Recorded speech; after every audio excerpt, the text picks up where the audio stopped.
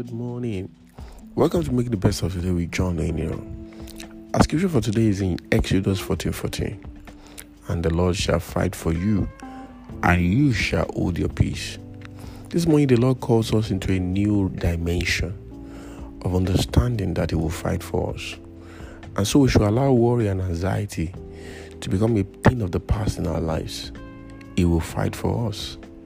And all we need to do is to hold our peace. There are so many battles that are confronting us every day. Battles at home, at work, on the family, battles everywhere. But the Lord is saying that He will fight for us. And all we need to do is to hold our peace.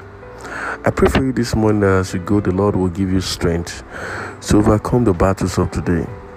In the name of Jesus, He will give you the grace to overcome. And I ask that the grace to trust in Him, to hold your peace, is coming upon you today. In the name of Jesus, receive strength to believe on God, to hold on to Him, because it's so sweet to trust in Him and to believe in Him. And so shall it be for you in the name of Jesus.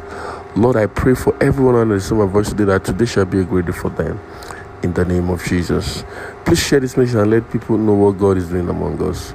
It's a great, wonderful, beautiful day. God bless you.